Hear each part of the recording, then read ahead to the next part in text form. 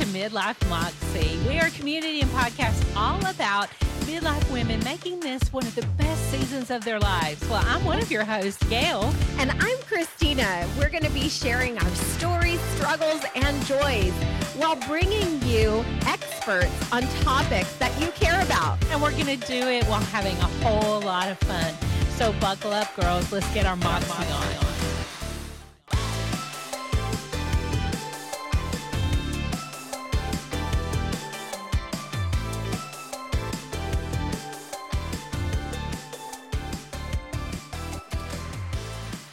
Welcome to another episode of Midlife Moxie. I'm your co-host, Gail. And I'm Christina. And we are so excited to go into part 2 with one of our favorite guests, Rachel Easterwood. So Rachel is going to tell us exactly who she is and what she does for those who might not have been on before. So Rachel, tell me about yourself. Hi, thanks for having me back. I am Rachel Easterwood. I'm a women's health nurse practitioner. So that means that I'm a nurse with an advanced degree, and I focus on women about 13 years of age and older, all the way through the lifespan after that. You know, you're the first time I've heard that term, women's health nurse practitioner. Is this a newer subsection of the gynecological OBGYN field? Is this something we're seeing more of a split there, or tell me about that? It's not new, but there just aren't as many programs available. Most people just want to be kind of a generalist or a family nurse practitioner because that, you have so many job opportunities. You can work at, a walk-in clinic or anywhere like that. But for people like me who knew exactly what they wanted to do, there are programs available to specialize in things like women's health or pediatrics or psychiatry. So it's not newer. It's just something that you have to seek out. And you sought this out at Vandy? Yes, I went to Vanderbilt. My program was the same length of time as any other nurse practitioner. I think people think since I specialized that I only had to go like half the time or something like that. You didn't have to do the men's part or something? Right. Well, I just did more specialized training versus, just a general training. So I went to graduate school the same amount of time. But my whole time in graduate school was spent focusing on women's health, gynecology, pregnancy, and then a little bit of primary care that goes along with women throughout their lifespan. Nice. So what's your favorite part about, being in a specialized field? What's your favorite part? Yeah, well, I love that I can offer my patients something that a lot of other people can't offer them. You still get like the nurse practitioner experience with me. I don't see as many patients in a day as a physician usually does. So you get to spend more time with me. And I think people just feel more comfortable with a nurse practitioner oftentimes. But I do still have that specialized training where I can do your procedures that you may need done, or I just have I don't want to just make a blanket statement that I have a deeper understanding, but I do have more in-depth training than just a general nurse practitioner. And Rachel, I think that, when you just said this, I can give more time to my patients. I absolutely love that. And I just am a fan of nurse practitioners because I think that they too. Yeah, Yes. they operate very similarly to doctors. I know you can't say that you're a doctor, but let's just be clear, y'all. They're pretty darn close. I mean, well, we can do a lot of the same things. Exactly. But the time, especially in midlife, right? We have a lot of questions. I know for myself, I'm like, okay, why am I hot all the time? Why are my periods like not as long as they used to be?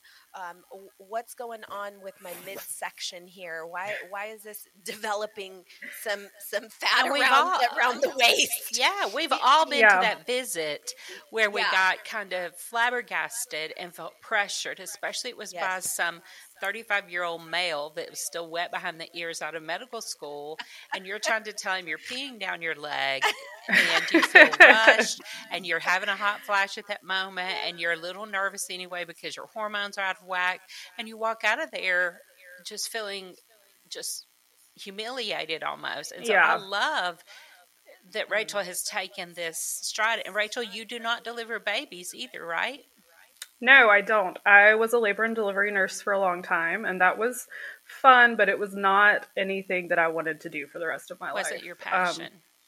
It was not. I'm not passionate about the birthing process, and you have to have that passion if you're going to be woken up at 3 o'clock in the morning for that. So that's one of the things that differentiates me from a nurse midwife, is that I, instead of training to deliver babies, and I can take care of pregnant people. I don't currently, but I've been trained to. My training focused more on like the in-office procedures and just that area of specialty. That support, yeah. Because I imagine that, when you're an OB, if you're in the room with me, you may be worried about your patient in the next room whose water's breaking. There could Right. be. I feel like what you're doing is it gives an ability to be focused on other parts of women's health. And I know you're a big advocate for women all across the board.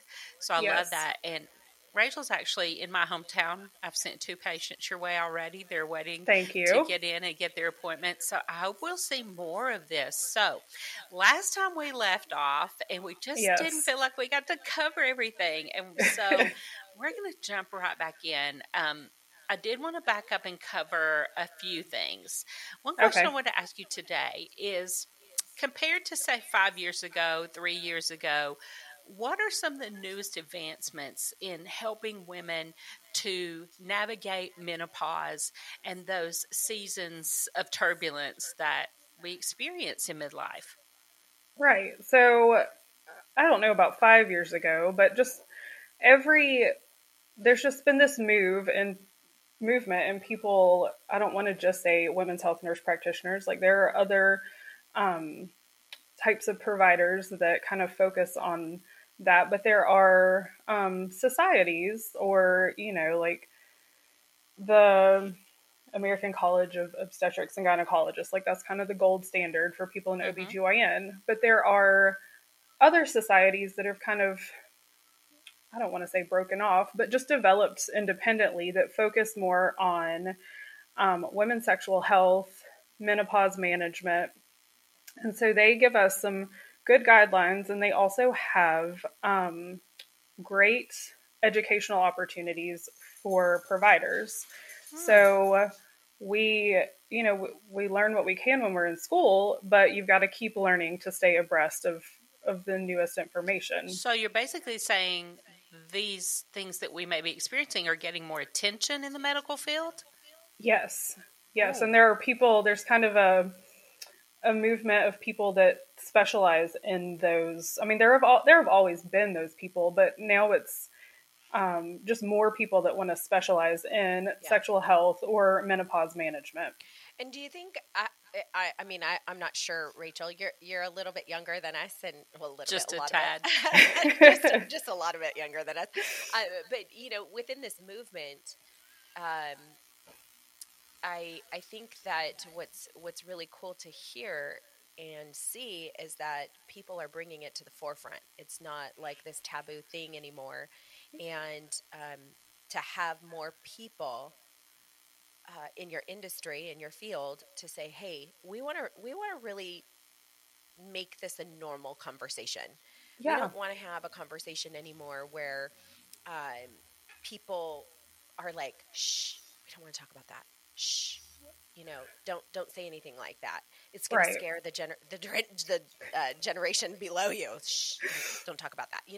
So Right. I really love that you guys are opening up the conversation. So in your experience so far with the midlife space and working with women, have you found that even women are becoming more open to talking about their issues that you see? I think they are, and I think I have a lot of patients who say, like, I've never felt comfortable to ask anyone that before, or I've never talked about it before. And I think I just ask patients, like, how's your sex life? How's your vagina? Is it dry? Does it hurt? You know, Oh, and wow. yeah. She gets in So there. I Yeah. get, just go. Go in there. Just But go for it. Just go for it, girl. part of this But, community, what we want to help women do is learn to advocate for right. themselves, for their sexual health, for their just female health, for their lady parts, for their Yes. uterus. I, So, what would you advise? What are some good tips you can give women when they're coming in for an appointment? What mm-hmm. would you say to them to help them to be their own advocate and to advocate for themselves in a better way? What kind of Yeah, language are you maybe some. looking for? What Yeah, kind maybe of some symptoms would questions you too. want them to talk about? Yeah. Well, there's first thing I tell everyone is if you have a question, put it in the note in your phone, because when you get there, you're going to forget what you wanted to talk about. And then you may wait a whole other year before you go see anybody else. And so Hmm. go ahead and put it in your notes. Um, Something else that's helpful is to go ahead and tell the person when you're making your appointment what you're making your appointment for. So if you just say, like, it burns when I pee. Well, that they may just schedule you for like a short little 15-minute appointment thinking that you're coming in for like a UTI or something. But if you tell them, and these people have heard everything. I know that it's embarrassing for people who don't talk about it every day, but whoever you're talking to make your appointment has heard every single reason there is to make an appointment. They've So, also heard all the words you call. I used to work in medical, and people could not call and say they would say, down there, and you're like, Yes. Yes. what yes, part down there? So, yes. Be is it? specific. It's helpful to you if they use terms besides coochie coo, Besi- right? right. Well, I mean, sure. Hoo-ha. But just use the words that you have. I mean, you don't have to call it your vulva or your urethra, or you just use the words that you have. And But we if do you need to can, know the vagina from the rectum. we do need to know the vagina from the rectum. We do need to know that the vagina is the inside part. Everyone calls everything the vagina. That's. I'm glad that people use the word vagina, but the outside part is the vulva. So, but don't. We've heard every single word there is to call these body parts. Hmm. So don't be embarrassed. I mean, I understand it's embarrassing, but try not to be embarrassed if you use the wrong word or if you don't know the scientific word for it.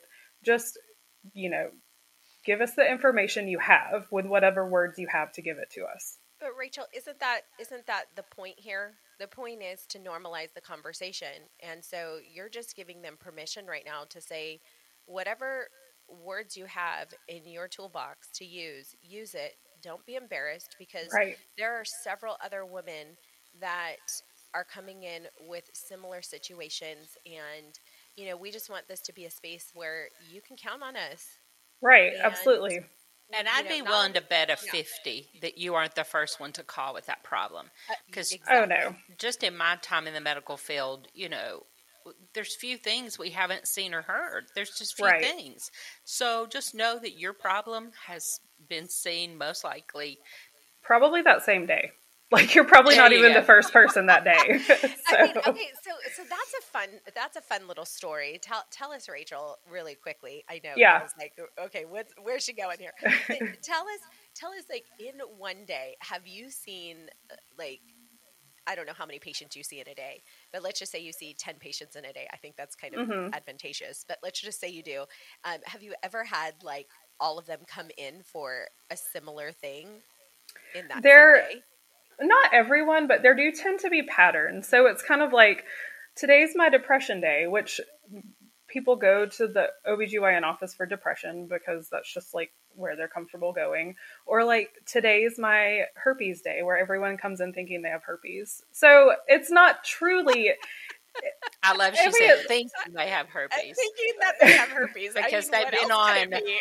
they've been on the internet. they've been on the internet. A lot of times it's like an ingrown hair or something, but Like the WebMD, huh? yes. So Yes. let's kind of pick up where we left off last time now that we've kind of covered that.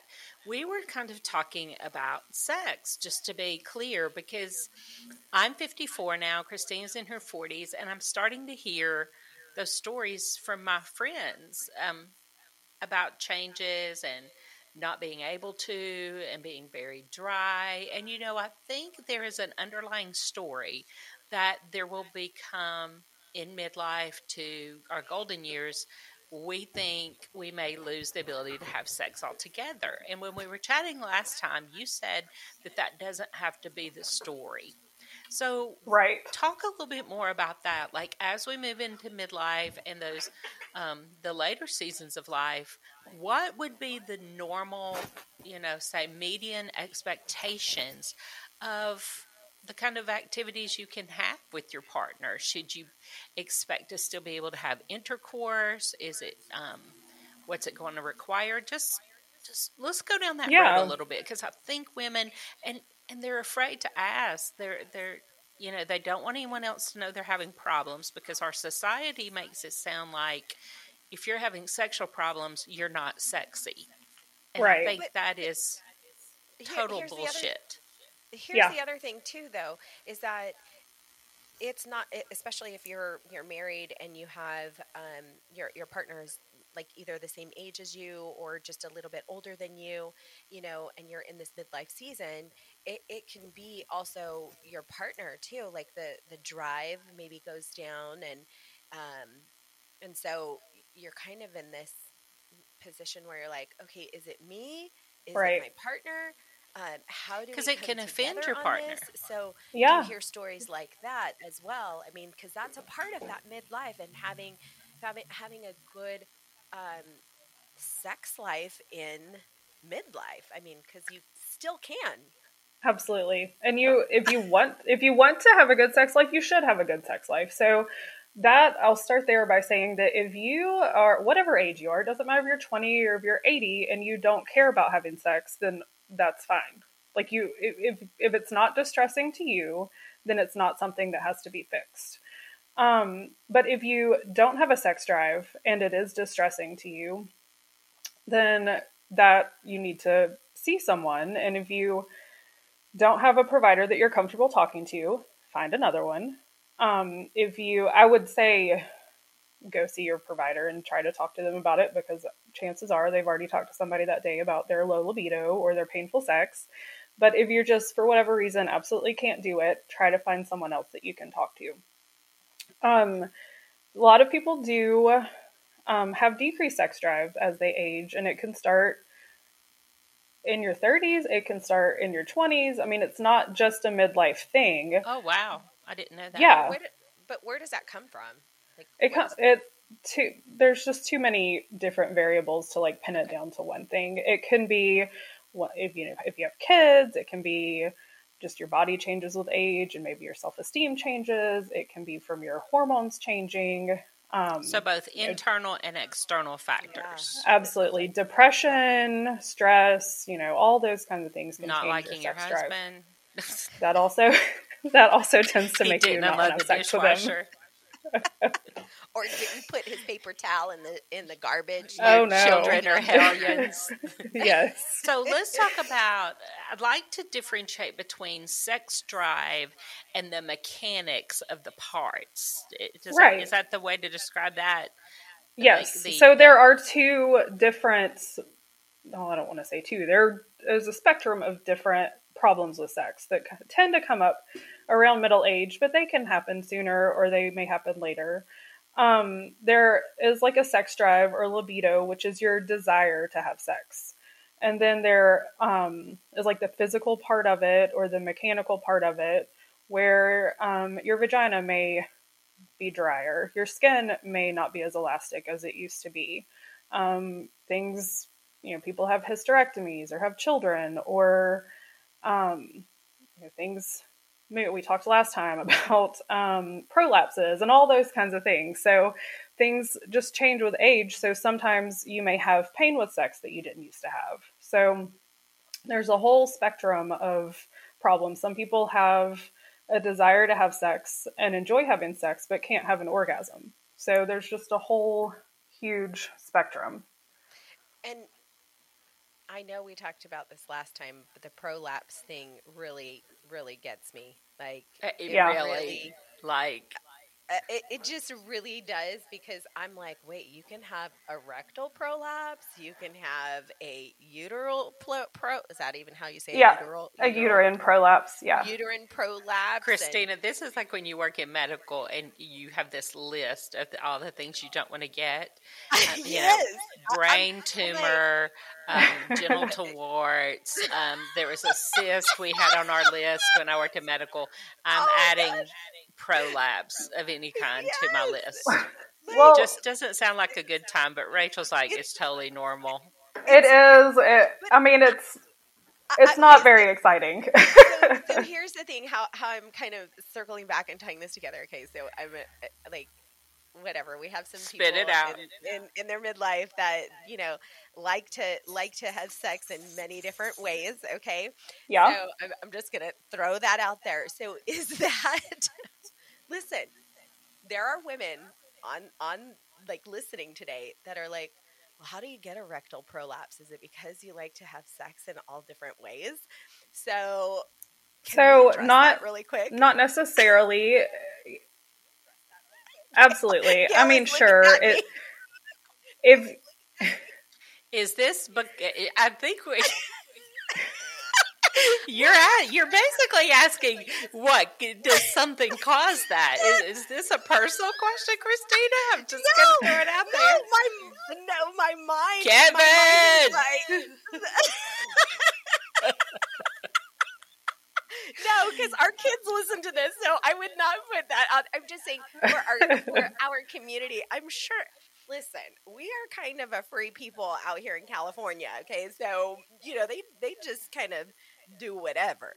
So I would really like to know, like, what does that look like? I mean, is that how you get a rectal prolapse, or is it from so, childbirth? Like, it's not. That's not usually how you get It's a from rectal prolapse. constipation, Christina. It is often from constipation. It can Well, I be have that going from. for sure. That's why I said I wasn't going to out you, but It can be from obesity. Last time we talked geez. about having had a hysterectomy, just kind of weakens your pelvic floor, which can cause a prolapse. Vaginal deliveries, sometimes pregnancy in general, but typically having vaginal But deliveries. not having acrobatic sex is not what causes that. It's not typically. I'm not saying that it couldn't. If that was your preferred way to have sex and you did it, 3 times a week, every week for your whole life, I'm not saying that wouldn't cause that problem, but typically it's you from just hit it on the head for like probably half of our audience. No, I'm kidding. I'm totally kidding. Oh my Lord. Probably not Oh my my gosh. half over here on the East Coast, but we're still in the Bible Belt and we still have our legs crossed, but missionary position over here. So if you have the drive, now let's back Yes. up. If you do not have the drive, I hear you saying that can be caused by environmental factors, stress, depression, children, but it could be caused by some medical factors like hormones, right? Absolutely. Yeah. And a lot of it is caused like without a known reason. So And if it's you can pinpoint outside of your control, correct? Yes. Because I think a lot of people, this comes up in marriages where one partner just doesn't have the drive, especially if you started your relationship just hot as blue blazes, and you're just going at it like rabbits, and then years go by and that changes. I think that can make a partner feel like you're not attracted to them. Right. Can And you if you talk could about that a little control bit? it, yeah, well, if you could control it, we would all just control it and have a great libido all the time. So it's not something that you can just control or turn off or turn on. Typically, as you head towards midlife and beyond, sometimes it is from hormones. Sometimes people just have different baseline levels of libido as it is.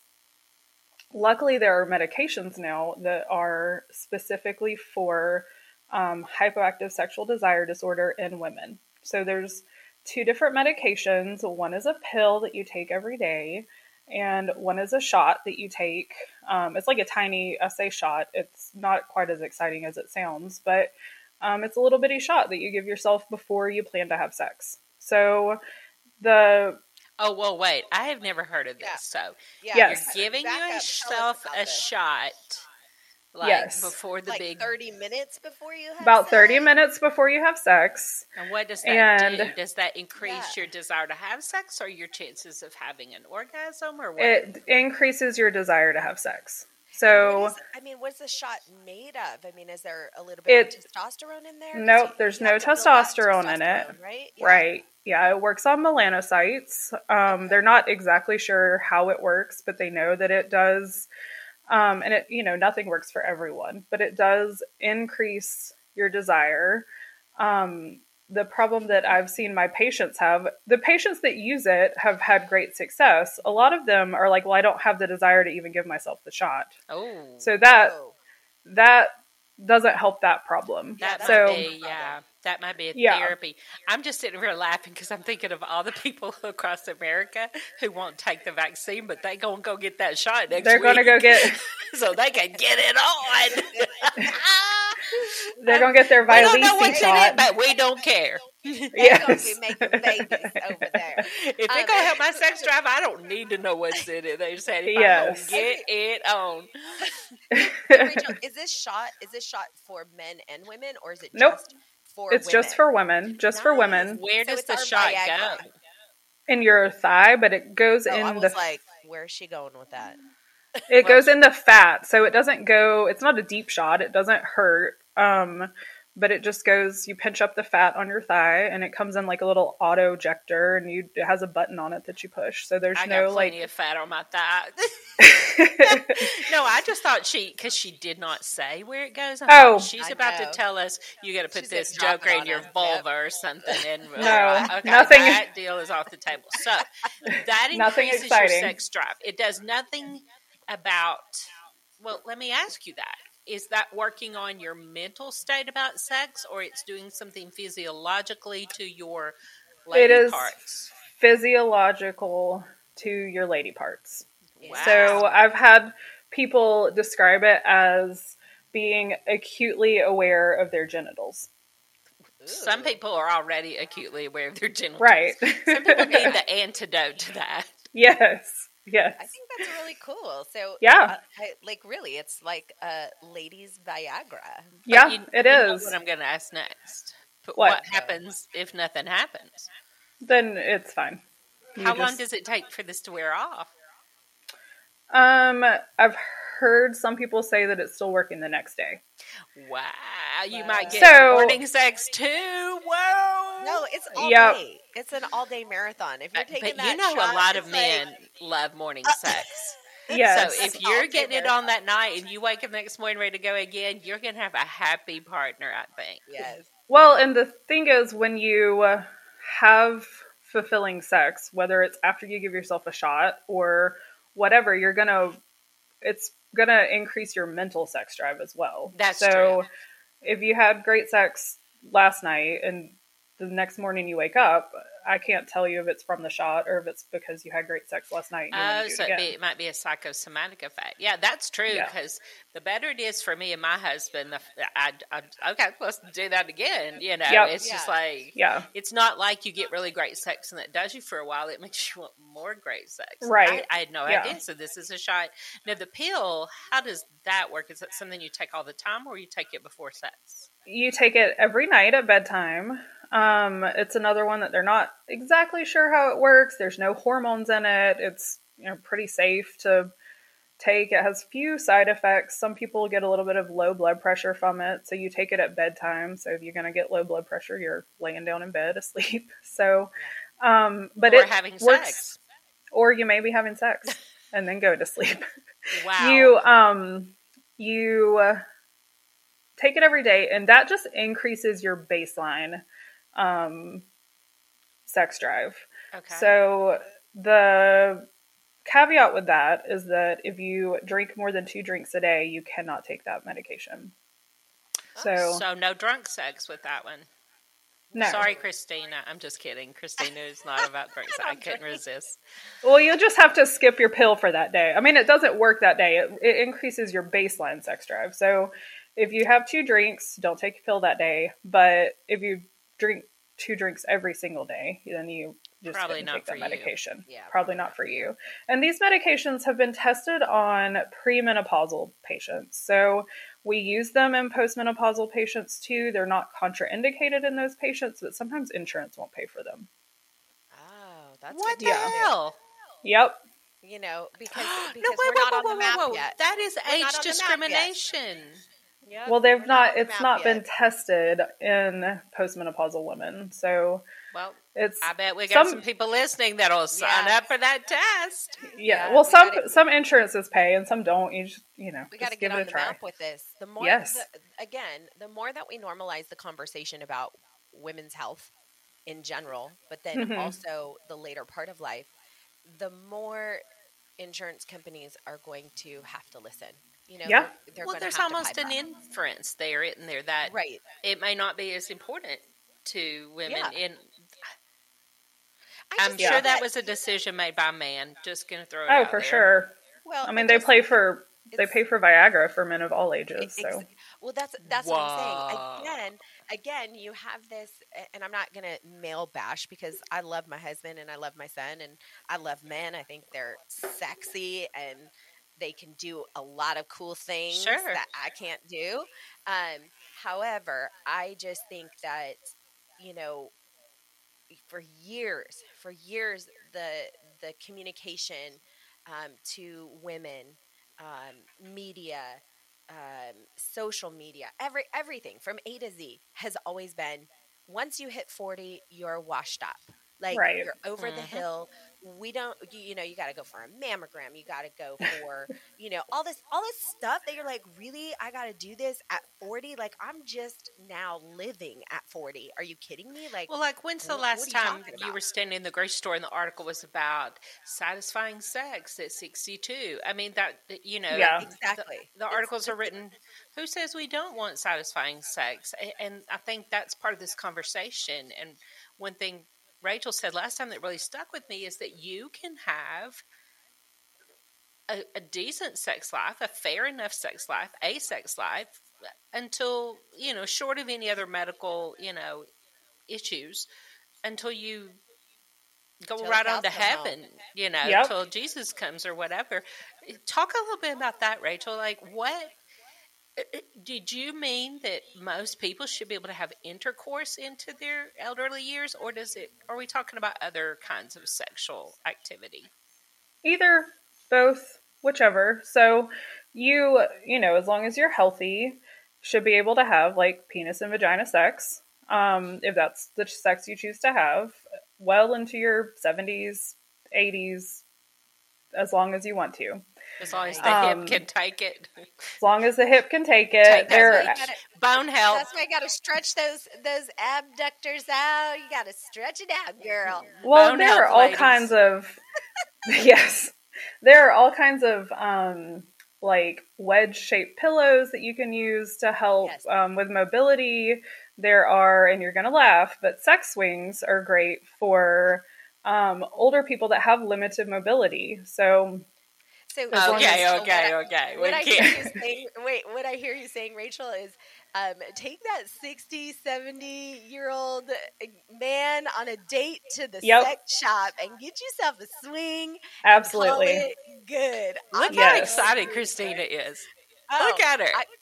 listen, if my Christina's kids still a weren't- newlywed. If my kids weren't listening, I would tell you all the things, but Oh. I can't say that.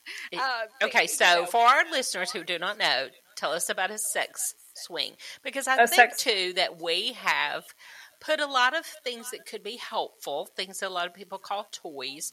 We've put them in a kinky erotica category, and sometimes they don't need to be. Sometimes they need to be just, this is going to help my partner and I to be bonded in this way and to enjoy sex. And so talk a little bit about that and toys and helpers in general. Yeah. Well, sex swings are, we have this vision of like this thing that you have to mount to your ceiling Mhm. and that That's it's for exactly like, what came to mind. Right. Well, they make them that go over a door, and they're very helpful for anyone with limited mobility. So I said older people, but it's not just older people. Anyone that, wheelchair bound people, anyone that has trouble moving, can benefit from a sex swing. And it's just kind of like a harness that you put your legs in. The ones that my patients typically buy go over a door, so it has to be over a solid door. It can't just be like a regular old inside your house door. But hotel room doors are usually pretty solid. Your front door, which could maybe raise some eyebrows if you got like a big window No, or kids running I'm imagining around. the door has to be open, right? No. Oh, I was thinking it's sitting in the open doorway. When you were saying hotel doors and front doors, I'm like, wait a minute. No, they hook over the door kind of like like I have some things in my house that like hold shoes on the doors. Yeah, like a shoe rack. Yeah. How it just hooks over the door. And then I thought it had to be swinging like, those bungee chairs your kids had when they were growing up. That's what I was imagining. Right. Well, that's not, I mean, we call it a swing. There's not a whole lot. You can swing as much as you want to, of course, but you don't have to swing. It may just help you get in a good position and help you mobilize yourself to where you can have fulfilling sex with whoever you want to have sex with. So, well, I imagine that's helpful to your partner too, not having to support weight, yours or theirs. Right. Yeah. Yeah. Wow. So that holds all of your weight. Gail is thinking. She's like, Oh, sorry about my puppy. Where am I taking Dan this weekend? There are actually some really good YouTube videos and of people completely clothed that show you how to use a sex swing. We watched them in school, actually. Really? Yeah, and they're just kind of like wearing yoga pants and getting the sex swing and show you like different positions you can get in and different ways that you can mobilize yourself. And it's helpful. I mean, it's we laugh about it and joke about it, but it really is a helpful tool for people. Well, Rachel, I'll be truth be told, I do like the wedge. I think that the wedge thing is a brilliant, just really, really a brilliant creation for so many reasons. But I know for myself, my hips are not the greatest, and so that actually gives me a lot of comfort when I'm in certain positions. So yeah, you are also much more petite than your husband. So my husband's 6'1", and I'm 5'. So it's there's all kinds of all kinds of different wedges, and some that are kind of shaped like a bean that are indented in the middle. There's all kinds of tools. So Rachel, joked explain in a little detail how, like, some of our listeners may not know what the wedge pillow is or how you use it, where it goes, what it does. Go into that a little bit. Well, you can use it however you want to. So some people, it's a pretty big, sturdy pillow. It's not like one of those little ones that goes between your knees when you sleep or anything like that. They're big. They're not hard, but you're not going to like sink into it and there not be any like if you were trying to use regular pillows to elevate any part of your body, you may just sink into those pillows. So it's pretty sturdy. A lot of people use it to either elevate like their butt, or you can use it so you can lay on it, like lay your back on it and your butt will be elevated, which may be helpful for your own hips or your partner. Or you can, if you, I'm trying to think of like a professional way to say doggy style, but just doggy style. There is no professional There is way. not one. It's just doggy style. It's just doggy style. So if you wanted to use it for that, like you don't have to hold yourself up with your arms or hold yourself up at your knees with your hips. So it's just a tool to help distribute your weight some, so you're not having any like joint or minimizing the joint pain from sex. And it also, for people who are different heights, especially, will kind of bring them together. So, and let's be clear, angles matter. Yeah, I mean, they do. Angles matter. Let's just go there. So we just went there today, you guys. okay, Oh, let's go a little deeper because I I was a little prudish in this category when you start getting into toys and tools and all that. I'm Yeah. just not gonna lie. A little prudish, deep south, Bible Belt, we didn't learn that. So what kind of things that fall in this category? I hate that word toys because it just sounds like Right. I mean, I don't know.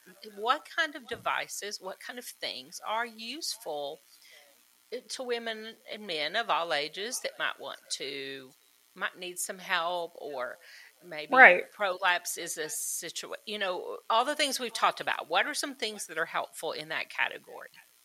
Well, a lot of people want to continue having a sex life, but may have other health problems that limit that, where they can't have like penis and vagina sex like they have traditionally had. So,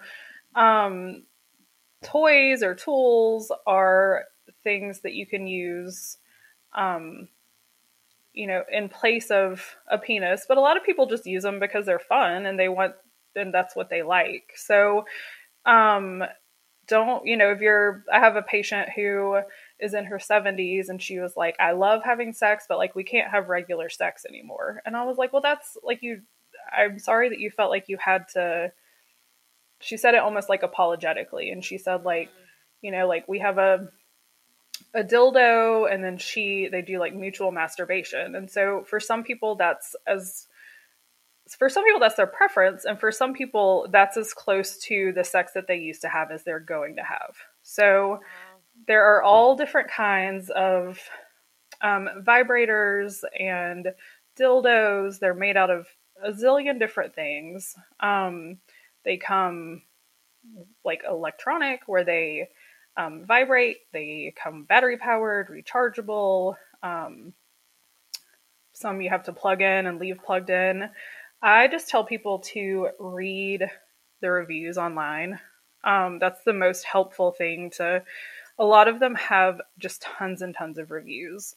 And unfortunately, a lot of times the more expensive they are, the better they are if you're buying electronic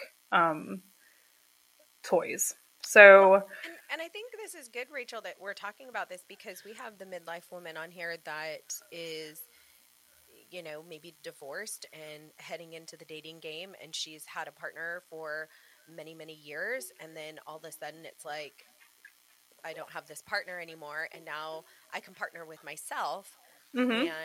and this is, a safe and healthy way, and it gives her the option to explore to see if there is any like dryness or prolapse or things of that nature as she heads into the next season of her life. She can test it out. Is that what you're saying? Yes. Hey, getting it tested out so when she's ready to ride the cowboy, it's not dry. Yes. Well, or maybe that's just what she wants to do. I mean, she wants to save a horse and ride a cowboy. I don't know. There, lots of people, masturbate for lots of different reasons. It may be because you don't have a partner. It may be because your partner, isn't healthy enough or has, other things going on. But there are lots of different, one of the Hitachi Magic Wand is one of the like tried and true vibrators. It's been around for at least 30 years, probably. Okay, Rachel, before you go forward, go ahead and say it again. Spell the name, because we've got viewers out there wrecking their cars trying to write this down. Well, hold on. Let me look it up. I don't know how to say it's a Japanese word. Let's see. Hitachi, Hitachi. Magic Wand. So that's not typically for like penetration. That's just a vibrator. I mean, if you wanted to use it for penetration, sure you can, but it is pretty large. But that is one of the just tried and true gold standard vibrator as far as like sexual health goes. Well, I just wrote that down. I can't wait to hear your review. Well, I doubt I will share. Well, a lot of people don't have orgasms, and not just in midlife, but a lot of people don't have orgasms from vaginal sex. They need some other kind of stimulation. So, um, you can use these, not just the Hitachi Magic Wand, you can use whatever, like with a partner, by yourself, and it's just however you want to. So, Rachel, you touched on something just now. Not everybody has an orgasm with vaginal sex. So, what are the ways for our listeners? Because I think again, we're coming into this midlife season. We're opening up the conversation. We're normalizing it. And prior to that, it wasn't normal. And even talking about sex and sex toys and, how you can increase in certain ways and how you can talk to your partner. And it was very like hush hush. We don't talk about that. We keep it very personal. And if you do go to the doctor and talk to them about it, you feel embarrassed or apologetic. So can you share with our listeners just, how is it that a woman can have an orgasm? What are the ways?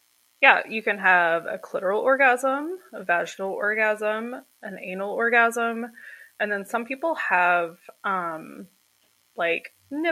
rarely, but there are people who have orgasms from nipple stimulation, and I think that's about it. I'm sure there's somebody somewhere that has some other kind of orgasm, but as far as the typical ways to have orgasms, that's it.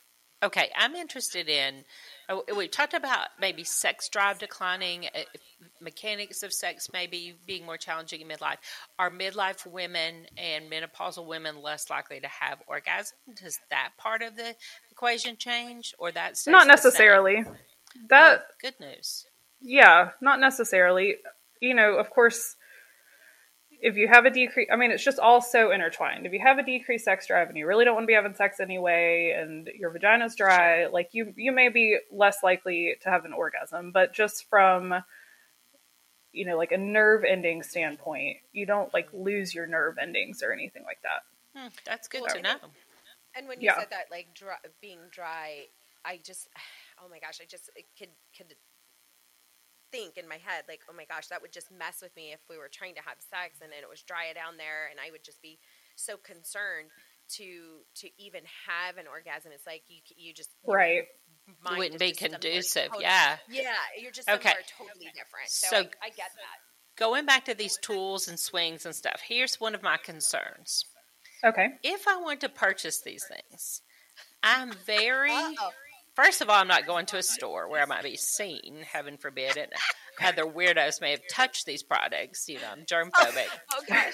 Well, they come in a box. I'm very concerned to... She's not concerned about the Amazon man touching them. I Google this stuff. Like, I'm afraid to Google these terms of what you're going to get. I can imagine my screen being filled with porn. So when women want to shop for lubricants, for toys, for all these things, how can they do that without feeling gross and seedy and feel like they've entered the underbelly of the sex trade or something? Well, you can shop all these. You can buy on Amazon, so they come. It comes in an Amazon box straight to your house, and it's not gonna. There's no porn gonna pop up on Amazon or anything like that. I'm not going to say that you're never going to get anything to come up unexpectedly on your search engine, but I have Googled plenty of toys and tools and lubes and all these kinds of things, and what comes up are sites trying to sell them to you. So it doesn't bring up, just a Google search does not bring up videos of people using them, unless you, I assume, search for, sex swing porn or something like that. Okay. So if you're just searching to buy one, to Google sex swing, yes, or buy sex swing, or I wouldn't go clicking through the pictures. I wouldn't look at the images necessarily. But if you just Google sex swing and then find a site that's going to sell it to you, those typically, they may have pictures like suggestive of sex, but they're not going to be like close up pictures of people having sex or anything like that. Okay. Okay, hold the phones. Look at that. That's what it looks like, Gail. The shoot, can you see it? Yep. That And they looks have like a one. rocket ship. It does. Okay, does. And they have. listeners can't see that, and that's probably a good thing for the moment. But the thing is, the point I want to make, and what I was hoping to find out, women can shop safely and privately from their home and not feel like they're going to get enrolled in a porn site because they Google Right. this. Right. And As Adam the and person Eve. that I'm always afraid of what I Google in case I commit a crime down the road. You know, they always say they've taken her computer and scrubbing it. I'm like, I don't want sex swing to be in my history, but It's just like you always want to wear clean underwear when you Yeah. drive Yes. somewhere because you never know. So yeah. Yes. AdamandEve.com. I think it's AdamandEve.com is one that is safe. I've looked at it plenty of times. There's nothing like super graphic Okay. or offensive in the pictures. That I think they come in just like plain boxes where people wouldn't know where they came from or anything like that. That's So, super helpful. Yeah. AdamandEve.com. Okay, so we're 50 minutes in. It's time for the rapid fire. You ready, Christina? Okay. Okay, so Yeah. sex toy you most recommend to your patients? oh, the Hitachi Magic Wand. It's my personal favorite. So I wasn't going to make you go Oh, wait, there. Your mom may be listening, but she went there. well, I mean, it is what it is. Did you get her one for Christmas? No. I'm going to send one to your mom. I'm gonna die. With love, Rachel. Christina, what you got? Okay, what is the number one prolapse that you see the most? Usually a like bladder prolapse or a cystocele. I promise that they're not as exciting as they sound like they are. Most people that probably have like a mild prolapse do not even realize that they have it. So it's exciting to talk about, but they're not very exciting. So sorry about my dog. He gets excited. We're talking about sex over here. Okay, your oldest patient that was still having regular penis vagina intercourse. My oldest patient that had sex like 4 times a week was 78 years old. What? Yep, Four times a week. Get it, girl. Yeah. Yep. She's a beast. I love her. Her boyfriend's a little bit older than her. She has Her boyfriend is older. a little bit. Oh my God. You Yes. know, they say it's happening over at Shady Acres. So there you go. Yes. Well, let me tell you about her real quick, though. She has pretty severe cystocele and rectocele, and she's not a surgical candidate, but she still has a very fulfilling sex life. So, Wow. yeah. So even if you're having these things, they don't necessarily prohibit you from having sex. Okay, No. This is not a rapid fire, but I forgot to ask it, and I really want to sneak it in here. In your professional opinion, how important is a healthy sex life to the success of marriages in the midlife and beyond? It is completely dependent on the people in the marriage. There are people who have very happy marriages that just don't have sex. And as long as both people are happy with that, then that is, they're the ones that decide how fulfilling their relationship is. So there are plenty of people who don't have sex for whatever reason, and they can have completely healthy, normal, long-term marriages without having regular sex or having sex at all. A lot of people would, of course, prefer to have sex, but there are people who don't have sex by choice and don't want to, and they both have low libido and they're okay. Yeah. So Yeah. I would Or they're imagine Best friends. They're best friends at that point. I would imagine good, honest communication. Yes. Yeah. About I mean, what's going on, because I think we make a lot of assumptions. If someone's they're being less amorous, we assume they're having an affair. It's about us. And you're basically saying, in this season of life, even earlier years, that may not be the case at all. Right. Yeah. So we As don't long need as, to jump to conclusions. but you do need to talk. One person has a really high sex drive and one person doesn't, and I could see how that would be a problem. But if you But we have Both. help. Help Yeah. is on the way. Yes. I love that, Christina. All right, last question, or you have one more, Gail? Oh, I've Mine got is plenty. she's ready to go. Mine is best position for a woman that is suffering from the uterine prolapse. Oh, any of them is fine. Okay. It just moves it right out of the way.